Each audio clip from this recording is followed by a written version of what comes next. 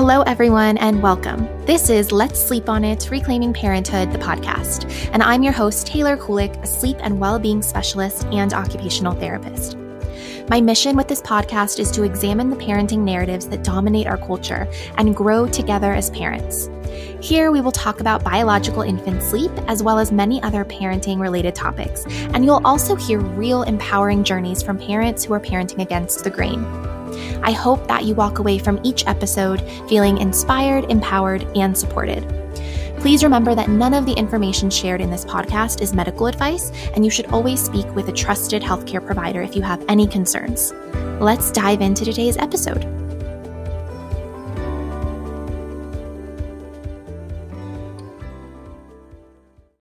Did y'all know that much like we have a gut microbiome, we also have a skin microbiome, which means we have tons of beneficial bacteria on our skin that protect us from pathogens.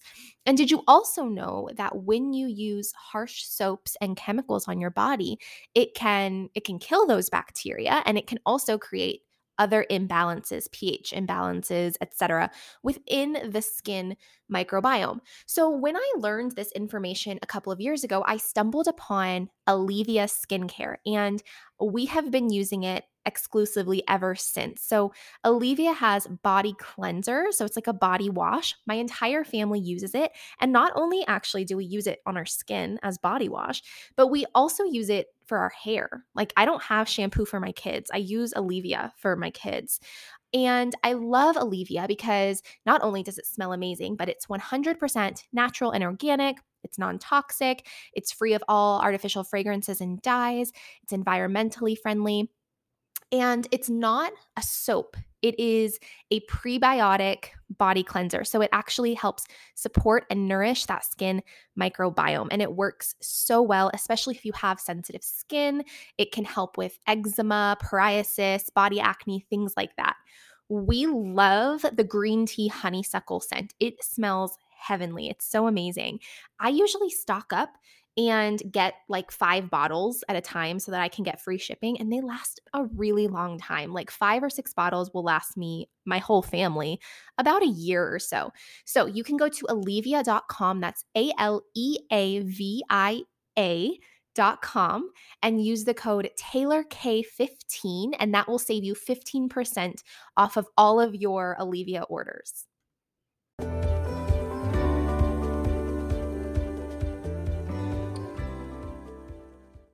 Hey everyone, welcome to the podcast. Today I have a different kind of topic and guest for you today, but I do think it is indirectly related to parenting and children, and we kind of go over why that is a little bit more in the episode. But I have Tony Brasunas joining us today. So as an independent journalist, Tony Brasunas was censored and sacked by Huffington Post in 2016 for covering the Democratic primary from the wrong perspective. He's been researching censorship, media distortion, and disinformation in America for 5 years now, with the distinct hope that the underlying facts about fake news in America and the disinformation that is peddled every day in our corporate media will inspire Americans to exercise and defend our rights to free speech and to free press. He grew up in an intentional community in West Virginia, spent an adventurous year in China being lied to by their media, and lives now with his wife and son in Sebastopol, California. So without further ado, let's get to this episode with Tony. I think y'all are going to find it really interesting and informative. Hi, Tony. Thanks for being on today. I'm so happy to have you here. Would you mind just first introducing yourself and telling us a little bit about who you are and what you do? Sure. Delighted to be here, Taylor. And my name is Tony Brasunas, and I am just about to publish my second book, which is called Red, White, and Blind, and it's about media censorship, disinformation. That's really the focus of it. Let's see. I started writing about politics a long time ago, about 20 years ago, but the story of Red, White, and Blind really starts in 2016 when I was covering the Democratic primary, and I was censored by the Huffington Post. So I had an interesting experience with that. That kind of kicked it off. A little bit more about me. I live in Sebastopol, California. I have a wife and a 5-year-old. Not sure what else to say, but we can sort of delve in from there. Yeah. Yeah, so I'd love to first hear about the experience you just mentioned where you were censored. Is that a good starting point? Yeah, sure. So So yes, if we flash back to 2016, right, it was a fairly contentious primary. It turned out on the Democratic side. We had Hillary Clinton and Bernie Sanders, and I was writing. I wrote an article just in my personal blog about the race and about privilege. It was this topic that was thrown around a lot, and you know, if you're privileged if you do this or that, or it's a sign of your privilege if you vote for this candidate or that. And I wrote this piece basically saying, you know, I think it's the it's the privileged position if you don't need the things that Bernie Sanders is promising, such as you know, cancellation of debt, um, raising the minimum wage, a number of these things. And so it was sort of an alternative perspective that was not in the media as much. And so I got contacted by Huffington Post and like, you know, we'd like to publish your piece and bring you on as a contributor. So I was like, great, that sounds fine. I was covering, so I came on board with Huffington Post and I was covering it more from the Bernie Sanders perspective, and that was the less common perspective at the time. So a lot of my pieces got a lot of attention. They would get 50,000, 100,000 views, sometimes be on the front page of Huffington Post. And things were going great. I covered pretty much whatever I wanted. I wrote about it from any different perspective. A number of things came up. And then something very interesting happened. I published a piece. We're drawing close to the convention. This is July of 2016. And neither Hillary nor Bernie had enough delegates to win the nomination outright. So it was going to come down to the super delegates. I don't know if you remember the super delegates, who are these delegates, sort of party bigwigs. They vote with the strength of 10,000 voters, basically. And it was going to come down to their votes at the convention. So I wrote this piece saying, you know, look, at this point, we're getting down to the convention. It's going to be up to the super delegates. We now know Trump has won the nomination on the Republican side. Bernie Sanders is polling better head to head against Trump. And I think that the delegates should select Bernie Sanders as the better candidate to win the election. And I made some arguments such as I focused on the trust issue. I said, you know, the polling is the most different between the Clinton side and the Sanders side on the issue of trust. People like, particularly independents, trust Bernie Sanders a lot more, and they don't trust Hillary Clinton as much. And so I think this is a real issue and a real reason we should go with Bernie Sanders. So I argued that case, and we could get into like some of the, you know, I brought up some of the scandals. I didn't try to like say that they were true, but I was just saying, here's some of the reasons that people maybe have more trust for Bernie Sanders.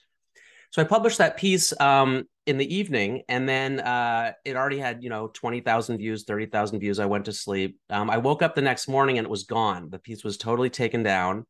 And I was sort of confused and stunned by it. And I went around on the internet and found people like, where's Tony Brasunas' article? I wanted to share it and now it's gone. And it turned out some people had sort of copied and pasted it onto like Reddit and to some other platforms. And so it was just an interesting experience. I had heard about censorship like that happening, and I had heard about different instances, but to experience it personally was really quite different. And so what was interesting about it, so there was the negative experience of having your writing just taken down, but it led to a positive experience that also gave birth to Red, White, and Blind, to the book, and to what I'm talking about now, which is what I call the rise of the new free press. I also call it the new enlightenment. I think there's a real flowering of awareness of knowledge happening right now. And so what happened in that instance, which was really interesting, is I found the article on a minor site. Somebody had copied it and pasted it. I put it on my blog, on medium.com, and then I put a link on my Twitter, and got on the plane, went to Philadelphia for the convention, and I'm there, and a number of people came up to me, and the piece had been viewed more than any of my other pieces the whole year. So literally, Huffington Post had censored me and banned me. I was off their platform. I was done. I couldn't write for them anymore. Didn't have access to their contributor platform or anything. But the piece got more attention than any of those. So it was this really interesting experience that we're in an environment where, because of the internet, people can share information directly with each other outside of this intermediation by these large media companies. So that was really the birth of Red, White, and Blind. Was like, so the book, really, I talk about censorship and disinformation, where it's coming from, for about half the book. And then I get into this new free press and why we're moving into a time of greater awareness, and it scares some people, but I think it's ultimately going to lead to a better place. Yeah, I agree. I think we were talking earlier before we hit record, Tony, about how this podcast is really geared towards parents, and you're not my typical type of guest because, from the outside, this topic doesn't really look like it's relevant to parenting, but I actually think it's very relevant to parenting because it's relevant to life and also the information we're consuming, which in our world, we're consuming information almost all of the time, it feels like, especially if we spend a lot of time on social media and the internet. But the information that we're consuming really does shape our perception of the world, and it shapes our experience with the world, and then that shapes what we teach our kids. And so I feel like this is all really relevant for not only just our own experience of the world and what we're teaching our kid, but also so that we can teach our kid to navigate the media world as well. So would you mind telling us what disinformation is? Because I mostly hear the term misinformation. Is there a difference between those two terms?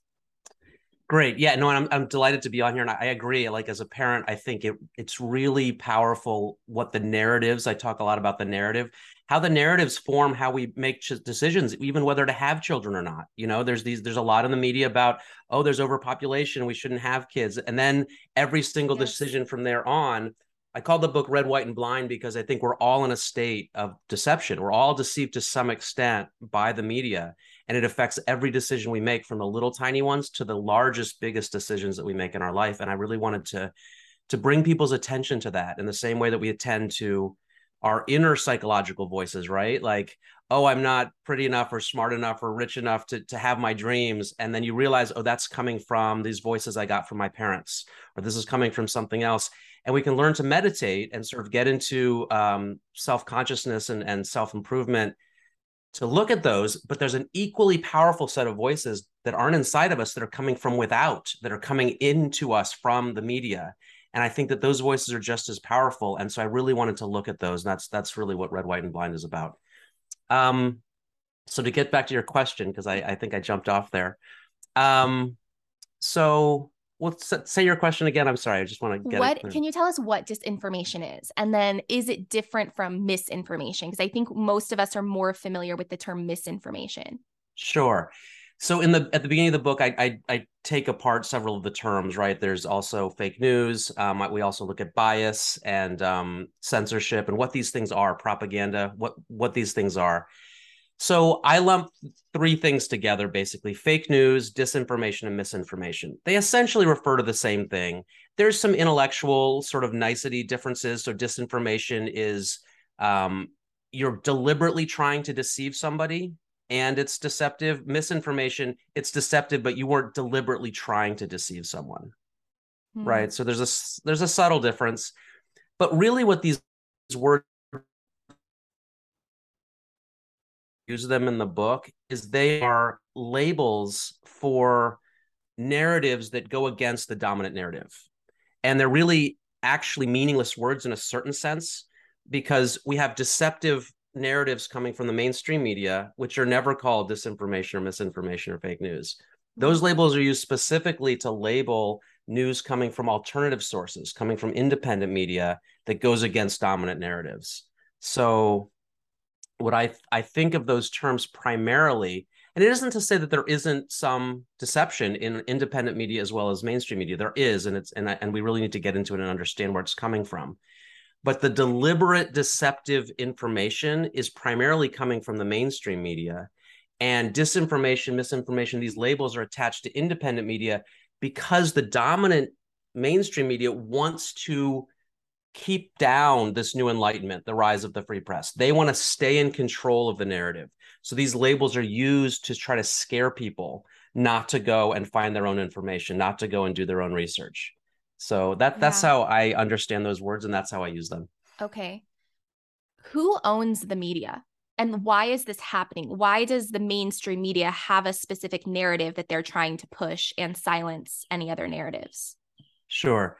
So who owns it? So right now there's five giant corporations basically that own almost everything that you hear and see if you're sort of in the mainstream media, right? If you turn on your cable news or you pick up a newspaper or a magazine, unless it's clearly independent media, it's corporate media. And so there's those five corporations. We could get into each of them. I don't know if you want to know what each of the five of them are, but essentially what we've seen over the last 100 years, which I call the century of propaganda, is the increasing concentration of ownership of the media. And it's very dangerous for our democracy because what it does is it reduces the ability of the press to serve its essential role in a democracy. The essential roles of a press in a democracy, the reason we have the free press and free speech in our Constitution is because people need to be informed of a broad variety of opinions so they can make up their minds. They need to be given a bulletin of information. They need accurate information about what's going on. And the third role is what I call watchdog. So we also need a diverse set of press institutions so they can watchdog, people in power, the large organizations, the corporations, all of those. And we have right now, because of the 100 years of consolidation of media, where it's gotten more and more narrow in the ownership, the mainstream media doesn't really serve any of those three roles very well. In fact, I would say they're failing all three pretty dramatically, particularly the watchdog role. I mean, when you have 5 corporations that own the media, their interests are very similar to the interests of those that they should be that they should be watching. So you have something that comes along, like, I mean, we could get into a topic around parenting. And you have something like, like, let's say it's, I don't want to anti-bed sharing. Yeah, something like that, or right. Sleep training. Sleep training. I mean, you'll have an interest that, like, the corporate media that a corporation has, and the corporate media is driven by what I call systemic bias, in addition to nefarious bias. We can get into that as well, which is a little more like direct nefarious manipulation. But systemic bias is a little bit more, it's more common, and it's not quite as like evil sounding, because it's just, you have systemic bias, which is, if you work at a large, big media corporation, you're going to be aware that you don't write articles that go against the advertisers. You don't go against the ownership interests of your parent corporation, right? So your parent corporation will have interests different than maybe. So the fact that, like CNN was owned by AT&T, right? Although they just went through this interesting realignment. But so if AT&T has interests about, like, they want to, be able to have a monopoly on telecommunication services on the West Coast or something like that, you're not going to have CNN a big expose about how AT&T wants to, like, take over all of the telecommunications, right? They're just not going to do that because of the interests of the parent corporation. And those conflicts of interest are throughout our culture. I mean, from the FDA, CDC, SEC, like, all of these regulatory bodies are increasingly captured by who they're supposed to be regulating. And the media is not watchdogging it because they're also captured by those same corporations. Mm-hmm. So it's a huge problem. It's a really huge problem. And so the rise of the independent media is what I see as the solution. It's this sort of natural immune system in our democracy that's kicking up and creating, podcasts like yours and like some of the other ones I've been on, and like my book, because we see these things. Those of us that are paying attention, we notice these, and so that's where I take hope and some solace that things are getting better. Yeah. I talk about this all the time, and that reminded me of Cheryl Attkisson, I think is how you pronounce her last name, has a TED Talk. Have you seen this? Called It's About Astroturfing. So this is so Cheryl Attkisson is great. I highlight her. So in my book, I have what's called a balanced media diet, where I highlight 40 sources to sort of balance your media diet. And I talk a lot about looking at your media consumption the way you look at your diet.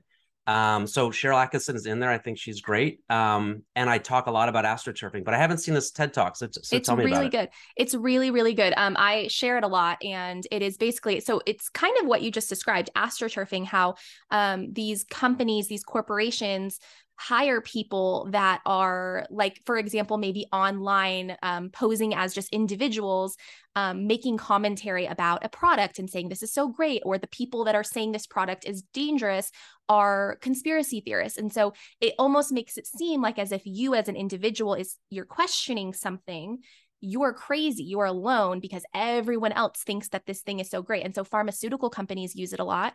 And really, when you dive into the research, it doesn't show what the claims that are being presented, the actual research doesn't show that. But then on the same light, so if you have this pharmaceutical product, for example, these pharmaceutical companies are now going to doctors' conventions and educational seminars and things like that, and they're funding them. And so those doctors and the lecturers are presenting about the benefits of this pharmaceutical product because they're being funded and paid by the pharmaceutical company. Yet again, those claims don't actually match the research. And then sometimes we get into another issue. I could talk about this all day long. This is like my hot topic, my hot button thing. Sometimes we also get into this issue of the actual research, peer-reviewed evidence that is funded by pharmaceutical companies. Yeah. And the research shows that studies that are funded by industry are more likely to be favorable, have favorable outcomes than those that aren't. Yeah. And so we have to look why. at all. So it's even, I just mentioned bed sharing. There's this big anti-bed sharing narrative in our society. And there's all the time, there's propaganda from the AAP. And it's kind of not exactly the same because the AAP isn't a media source per se. Or a media company, but it's a similar thing in that the AAP is funded by pharmaceutical companies and formula companies. And there's all of these complex financial entanglements within all of these corporations, as you just discussed. So I feel like it goes even beyond just the media. It's every governing organization basically in our country, it feels like. No, those are all great points, and yeah, I could talk about that for the rest of the time we have here too. There's fascinating topics. Yeah, what I call that, this isn't a term I made up. It's a term that's out there, is regulatory capture, right? Which is when the like the FDA is captured by, because they get so much money from the corporations they're regulating, they're no longer able to do their job, and this is definitely happening at the CDC, for instance. Big pharma, is, along with the big banks and the big weapons companies, maybe you could argue the fossil fuel, big pharma is the largest purchaser of advertising in corporate media. They fund a huge amount of everything that CDC does, the FDA, to a lesser extent, the FDA, but then also, throughout our university system. I mean, I think before the whole COVID thing, I tended to think, oh, yeah, big pharma has a lot of influence, but our academic institutions are independent, and like the scientists there are like really doing good science. But yeah, then you read some of the things you were just saying, and you see that the studies that come out of these, even like some of our most prestigious academic institutions, are funded largely by the big pharma, and they tend to show what the big pharma wants. Because you figure this out, it's not rocket science, right? It's like, right. Oh, if I find this, I get funded, and I get my 6-figure salary, and I have a prestigious professorship at this prestigious university. If my study finds this, I don't get the money, I don't get the professorship. It's like, you're going to have some principled people, and there's going to be some people that rationalize, sort of trying to find the middle path. You're going to have a lot of people that take the money and take the prestige. So yeah, it's a big deal. And so the reason I focus on the media in this, and I did think about writing also about the political parties and how we have real big issues with our two political parties, is that I think the media forms the narrative, and it forms the story, and we're storytelling beings, right? Like before we had writing, before we could write things down, we told each other stories. That's how we come to believe things. So why astroturfing is so powerful is because we have this real desire to fit in and not to be outside of the herd, and not to have ideas about how we're raising our children. That's a powerful one, right? If we make a choice about how we're going to raise our children that's different from our friends or from our group on social media, it's a really, cognitive dissonance, and we get very uncomfortable. And so the media knows this, and this has been studied now for over 100 years, since the beginning of propaganda in the 1920s. It's very, very powerful. And so I find that the media narrative and how people are told to think about something, what the story is, like how our lives are developing against, what the backdrop is of our lives, it's such a powerful part of it. Yeah. And I think you mentioned a really important term is that cognitive dissonance, because I always wonder, how can people not see what's going on? Like when I'm telling them and I'm showing them evidence of it, how can they refuse to see? Because I have family members that will not believe. They think I am just a crazy conspiracy theorist, and I have evidence to back up all of what I'm saying. It's because it's this cognitive dissonance. It's this painful process, I think, to realize that what you've believed your entire life, what you've been told, is maybe not quite what it seems. And that maybe, I think it's also very easy to think that you can just trust everybody. You can just trust the government and trust the media. And that's really easy because you just go to other people for answers and advice and guidance, and you can just trust them. But when you realize that, hey, maybe they're not quite as trustworthy as I thought. And now I actually have to put my own time and energy and research into it. And I have to use some critical thinking skills. And it's confusing. It's just this painful, uncomfortable process. And I think a lot of people can't maybe cope with that at any given point. What are your thoughts on why some people just still don't see this and they just think it's a big conspiracy theory that the mainstream media isn't always right and maybe they have some ulterior motives? Yeah, so I get into the conspiracy theorist term because it's such a powerful term, and again, I'm really into language, and so I spent a whole like half a chapter basically just looking at that specific term because it's used so commonly, so powerfully. So my sense of this is that to some extent, people want to stay in their tribe, right? I think that's a large driver. And so if you have so we have these sort of there's a dozen tribes or there's more, but there's sort of these two tribes, right? You have sort of like the Democrat blue tribe and you have the sort of Republican red tribe. And people want to stay within that group and not think of something outside of it. So you take controversial issues like, like the COVID lockdowns or the vaccines, or you take something like January 6th, and you're supposed to think about those the way that your tribe does. And so for most people, well, there's two impulses. I think on one hand, we have this impulse, this very powerful human impulse to fit into the tribe. And this goes back to when we were hunter gatherers. And if you thought outside of the tribe, when the food was scarce, you might not get any, right? Or when the tribe moved on to the next valley, you might be left behind. I mean, it's a very, very powerful thing to fit in. And that goes way back into the, inner reaches of our brain. We have this other impulse to know the truth because, whether it was the shaman in the tribe or whoever it was, there's always been this real advantage to actually figuring out the truth about things. And we never totally can know the truth. We're constantly learning about our environment. We had to discover fire, and we had to, discover whether, why plants grow or why the moon changes and stuff like that. So you have these two powerful impulses, and they kind of sometimes conflict with each other. And some people will kind of be more driven by one, other by the other. I'm somebody obviously more driven by the one to know the truth. And I've lost friends over some of my ideas, and I don't like it. It's not a fun experience. That's me too. And I have cognitive dissonance, but ultimately I'm driven more by, I want to know the truth. And if that means I lose some friends, I'm going to make some new friends, and maybe those friends will be better friends, or I'll have. So what I try to get into though with the book, because I wanted to write a book that could appeal to both tribes, because I think with Red, White, and Blind, with the title, we're both deceived. We're all deceived. And so what I do is I start the book with some stories that I think cut across. So I jump right into Jeffrey Epstein, the Jeffrey Epstein story, right?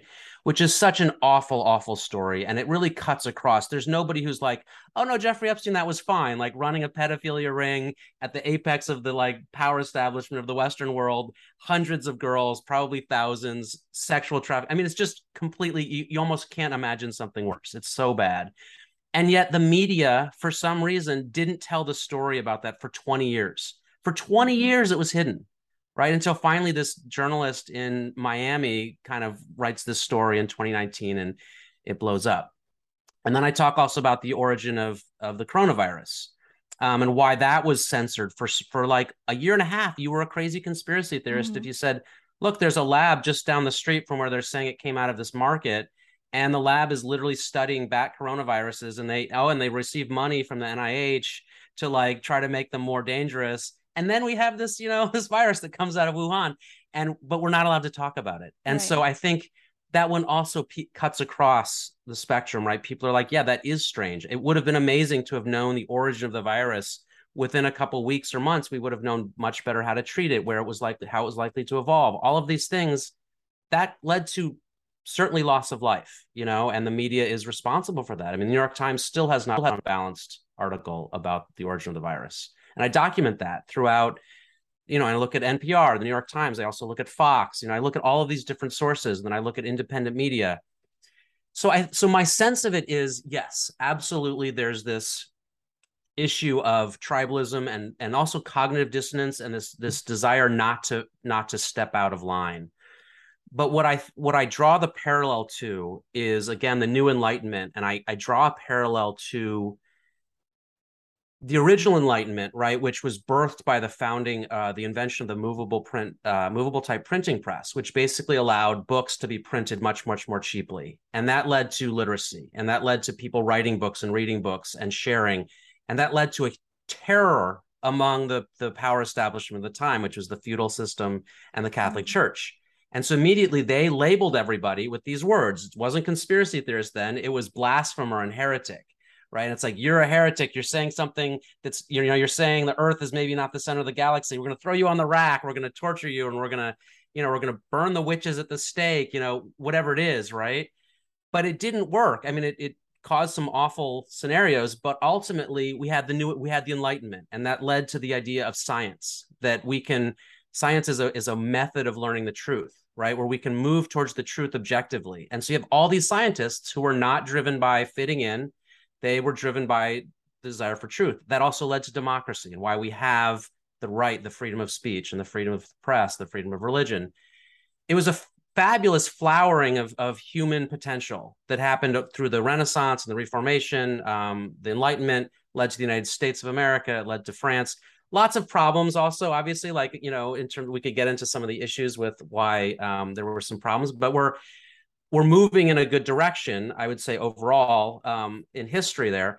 So this is a similar scenario. The invention of the internet is also leading to this huge flowering of the ability of people to share information, way more than way more than the printing press then. Now suddenly you and I can have this conversation, say something that we're not supposed to say in the mainstream media, upload it, and 1,000 or 1,000,000 or 1,000,000,000 people can watch it, and it can change the world, right? So Mhm. that is what's happening. And yes, there are lots of people that are still going to stay in the old model. And there's not much you can do about it. People are going to wake up and see things on their own timing, is all I can say. I've had many conversations with friends, some of whom are like, I can't talk to you anymore. We disagree about this. Stay out of my life. But I've had all these unexpected people that, like, I wasn't even that close with, reach out to me and be like, wow, Tony, somebody is finally saying what I see. And somebody is finally putting this together. And this is helping me so much. And, because people are like losing, this increasing bifurcation is causing people to lose friends, lose family members, connection with, like, even spouses. I had this woman tell me how she couldn't talk to her husband anymore because of their different views on the news. So my hope is that in bringing this out and looking at how we're all being deceived can allow us to reconnect with each other. Yeah, I agree. And you're talking about how social media has just really, it's like this new enlightening. And I agree with that. And at the same time, I almost think it also adds this new element of making it even more difficult to speak out about things because you open yourself up to bombardment from and attacks from all kinds of different people. And so for some people, like if you don't have a well-regulated nervous system and you have a hard time dealing with that, it's hard. And I find that, I self-censor myself a lot. I have a fairly large social media account and I like to talk about issues like this, but at the same time, it's just a lot for me to have to deal with the responses or anticipate the responses that are going to, like, the negative responses, and like it just creates nervous system dysregulation. And but I do agree, like I have found when I do talk about more controversial topics, I've talked about, in the past, I have talked about like the COVID lockdowns a little bit. I've talked about vaccine mandates. I've talked about things like that. And I have found that as much as I'm like gearing myself up ready for people to just attack me and call me dangerous and awful and all of these things, that does happen. But most people overwhelmingly say, thank you for having this conversation. I agree with you. You're speaking in a reasonable way. You're bringing up multiple points, and most people are appreciative and they're just feeling like they can't go anywhere to talk about this stuff. So yeah, it's kind of like positive and negative at the same time, the internet and social media. And just, I don't think that we are meant to have access to so much information and so many people's opinions, especially about what we're saying and what we're doing. So that can also make it really hard. I've had the exact same experiences where I'll, like, prepare my newsletters or my emails, and I'm just ready. I'm like bracing myself for like all the hate mail. And I get a few, but then I get almost 10 times as much positive things, Yeah. like thank you so much. And so, yeah, I think there's a lot of people that see this and experience this and don't feel they can speak out. And so I feel, as somebody, I have a relatively thick skin. I don't, it takes a lot for somebody to really kind of get under my skin. And I'm really driven to figure out the truth as much as I can. Of course, nobody can figure out the capital T truth, but and so I kind of almost feel it's my duty to do this, because a lot of the people I think that want to aren't able to for whatever reason. Maybe they just don't have the time. I'm lucky because I have a job that allows me some time, so I have two jobs. Um, so that's why I do it. Yeah, and I think you and I could really have a lot of conversations about those exact experiences. And then to get to your other point, yeah, I mean, so there's a real war on right now for our minds, and that's what I also get into. We have this new enlightenment that's flowering, but we also have the existing dinosaurs of the media that it's so powerful to control the narrative of a society. It's more powerful than controlling all the money, because you can control the story. So that allows you to, that's why you've always seen in repressive regimes, one of the first things they do is they try to reduce the media. They try to censor the media. They try to control it. So we have this real war on right now. You have independent media is growing. It's growing. It's just flowering. It's thousands of new flowers every day, basically. And you have these dinosaurs that want to keep things as they are. And so, yes, so social media right now is kind of the battleground in a sense. It's one of the main battlegrounds. And it has such power and such potential and also such peril, because on the one hand, social media can facilitate this awakening where we can share thoughts with each other. I mean, in 2016, Facebook was a dream for me. It was perfect. I had this amazing experience. I built this huge audience over my writing. And then now on Facebook, it isn't the same. It really has. We'd have to spend a whole nother hour talking about Facebook, but I know what you're saying. And I think it's because, and I really get into this, we are seeing censorship really crack down on social media, particularly over the last 2 years. I started writing the book in 2019 when these things were happening, but they weren't as intense. And then as I was writing, COVID happened, and the lockdowns and the vaccine mandates and the censorship and the whole thing. My book just became easier and harder to write. It was easier to write because there were many more examples, but harder to like try to get everything in there. I mean, my book is finally, it's going to be, about 400 pages. It's a large book. So yes, what I say at the end of the day, where I kind of put my flag down, is about censorship. I think that censorship is the one evil that our democracy and our science cannot withstand. You cannot have an enlightenment based society with censorship, because democracy needs all ideas in order to make good choices. Science needs all possibilities considered in order to find the truth, because innovation always happens at the edges. You don't have innovation happening in the mainstream. If you just follow the mainstream, it's just going to, the power structures that exist are going to continue to control things. They don't really need new inventions. If you already control everything, why do you want any new inventions to come along? You wouldn't even want the internet. Probably people that were, the most wealthy people, why would they want the internet, right? But on the other hand, so if we can unite as a group, this is one of the reasons I wrote the book, and say that censorship is an evil and we do not want this. We have to support free speech, which means, by the way, supporting speech that you despise. It means Right. it means not just supporting, I want everybody to say everything they want as long as they agree with me. That's the Mao, that's the Hitler, that's the Stalin version of free speech. They love that kind of free speech. We have to be able to withstand speech that we despise, that we dislike, and say, I completely disagree with you, and I will defend your right to say it. With that, we can have everything. We can have democracy, we can have science, because what happens is when bad ideas come out, you agree or you disagree with a vaccine mandate, you agree or you disagree with, a lockdown, that's fine. Let's have the discussion and let's really look at everything. Then I think we can move forward, and naturally the new enlightenment will unfold. We will have, like we did at the founding of the country, we will have thousands of media sources, not just 5 corporations owning everything. And I think we can move forward as a society. So that's my sense. But yes, there is a war right now on social media, and that censorship is increasing, and it might get worse before it gets better. And so I just want to warn everybody, doesn't mean close your social media accounts, but maybe start to open up to new ones. Maybe if Twitter and Facebook are not going to reform and they're going to continue to censor, start using other ones. There, there's a whole range of them. So Yeah. those are my Yeah. thoughts on that. Yeah. I totally agree. It's so interesting to me because there are so many people that are for censorship.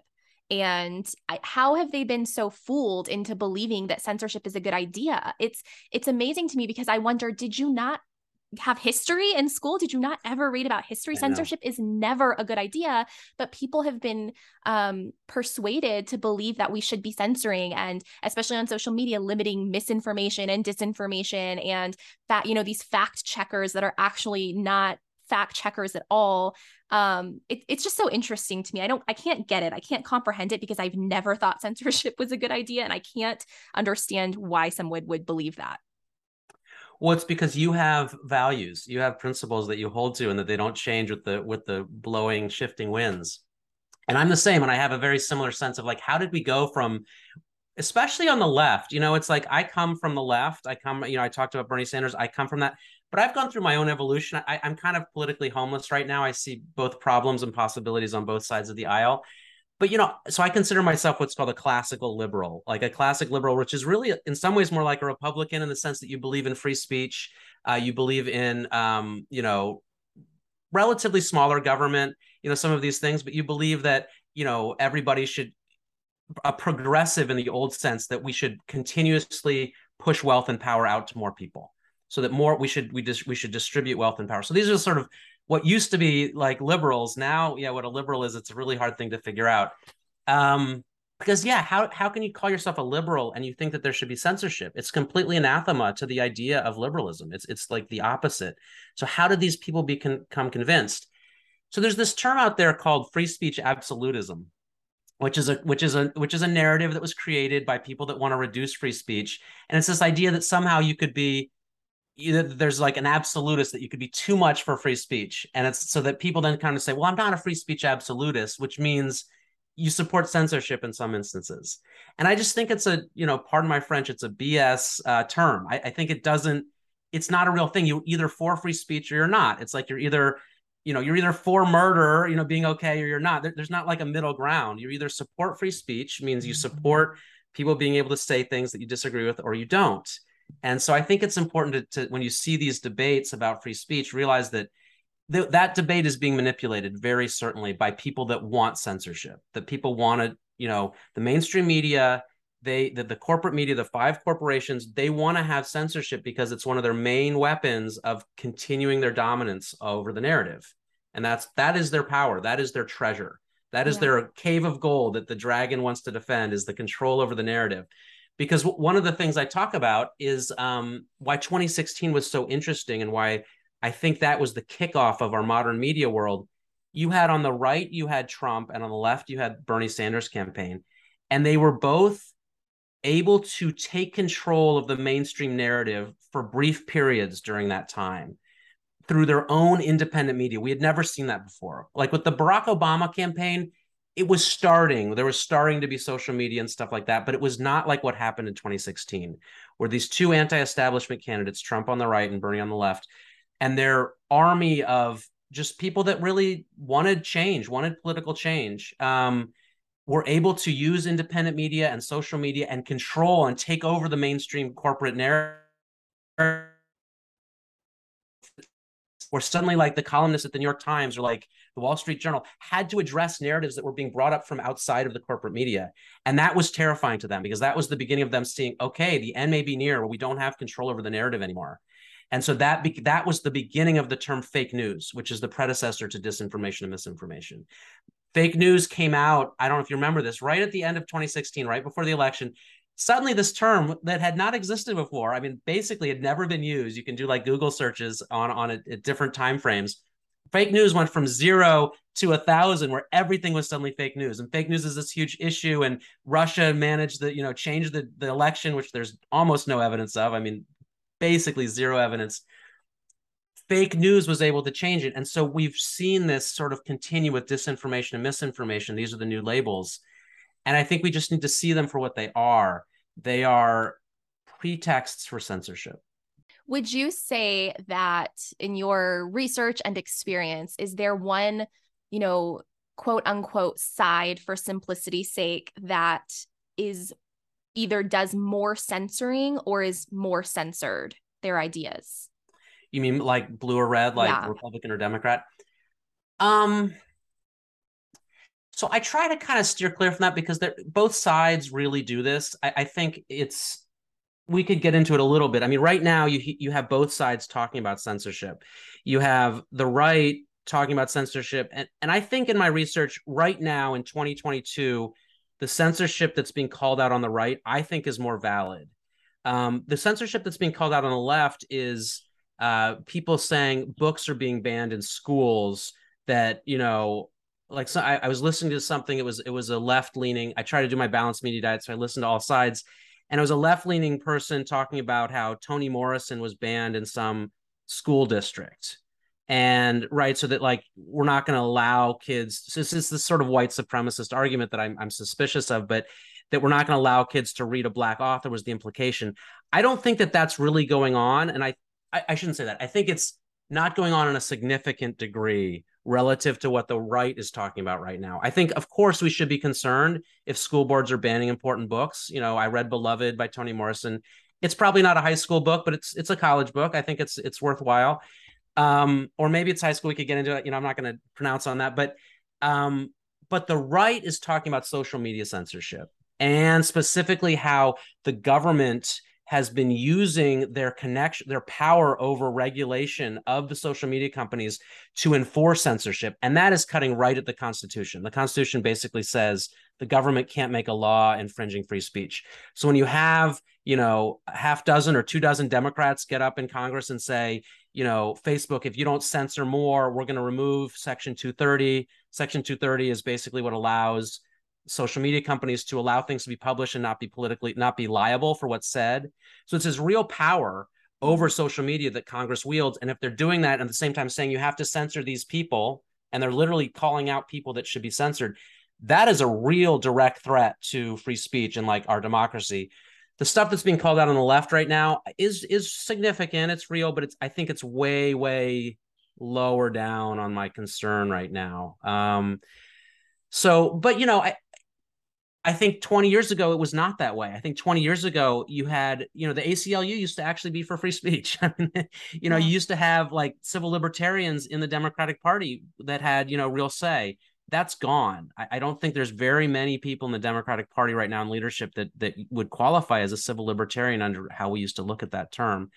And so without picking sides, because I want both sides to be able to see this and see that I think it's even deeper than that. It's this idea that you have to understand, like right now you might think like, oh, well, censorship's fine because I like who's in the White House. I like who has control of Congress. And so that's good. They should censor and protect me. But you have to realize that if you have a peaceful democratic system, the party in power is going to change. So you have to imagine, do I want when somebody I don't like gets the White House and takes control of Congress, do I want to have this precedent of censorship? Because it's always going to come back on your views. If you have everybody has at least one view that's not in the mainstream. I mean, there's no, right? So do you really want to not have a principled stance on this, that we need free speech, regardless of who's in the White House, regardless of who's controlling Congress, because eventually the party in power will switch. So I really want people to look at it from that side and take a principled stance that we need to have free speech and we need to get rid of censorship so that all ideas can be heard. Yeah, absolutely.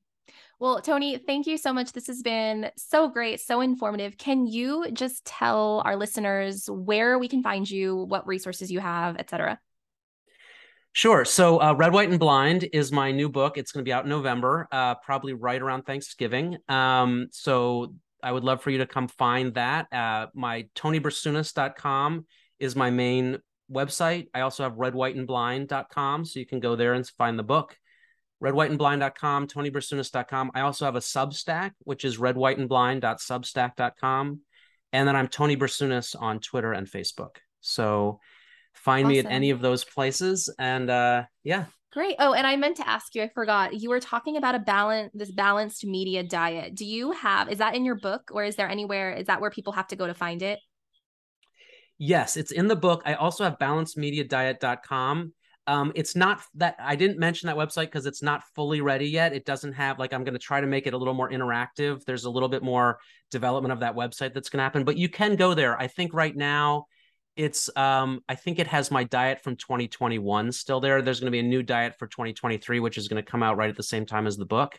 But yeah, I mean, the idea of the balanced media diet, I think, is a really powerful one. I think it's an idea that we can, by balancing our media diet, it doesn't mean you have to change your ideas on everything, but you can understand the viewpoint of others. And that, I think, is the path towards rekindling your connections with maybe family or friends that you've lost. So like there could be a really controversial issue like the vaccines or like abortion, and you don't change your mind by understanding the reasons that people feel differently than you do.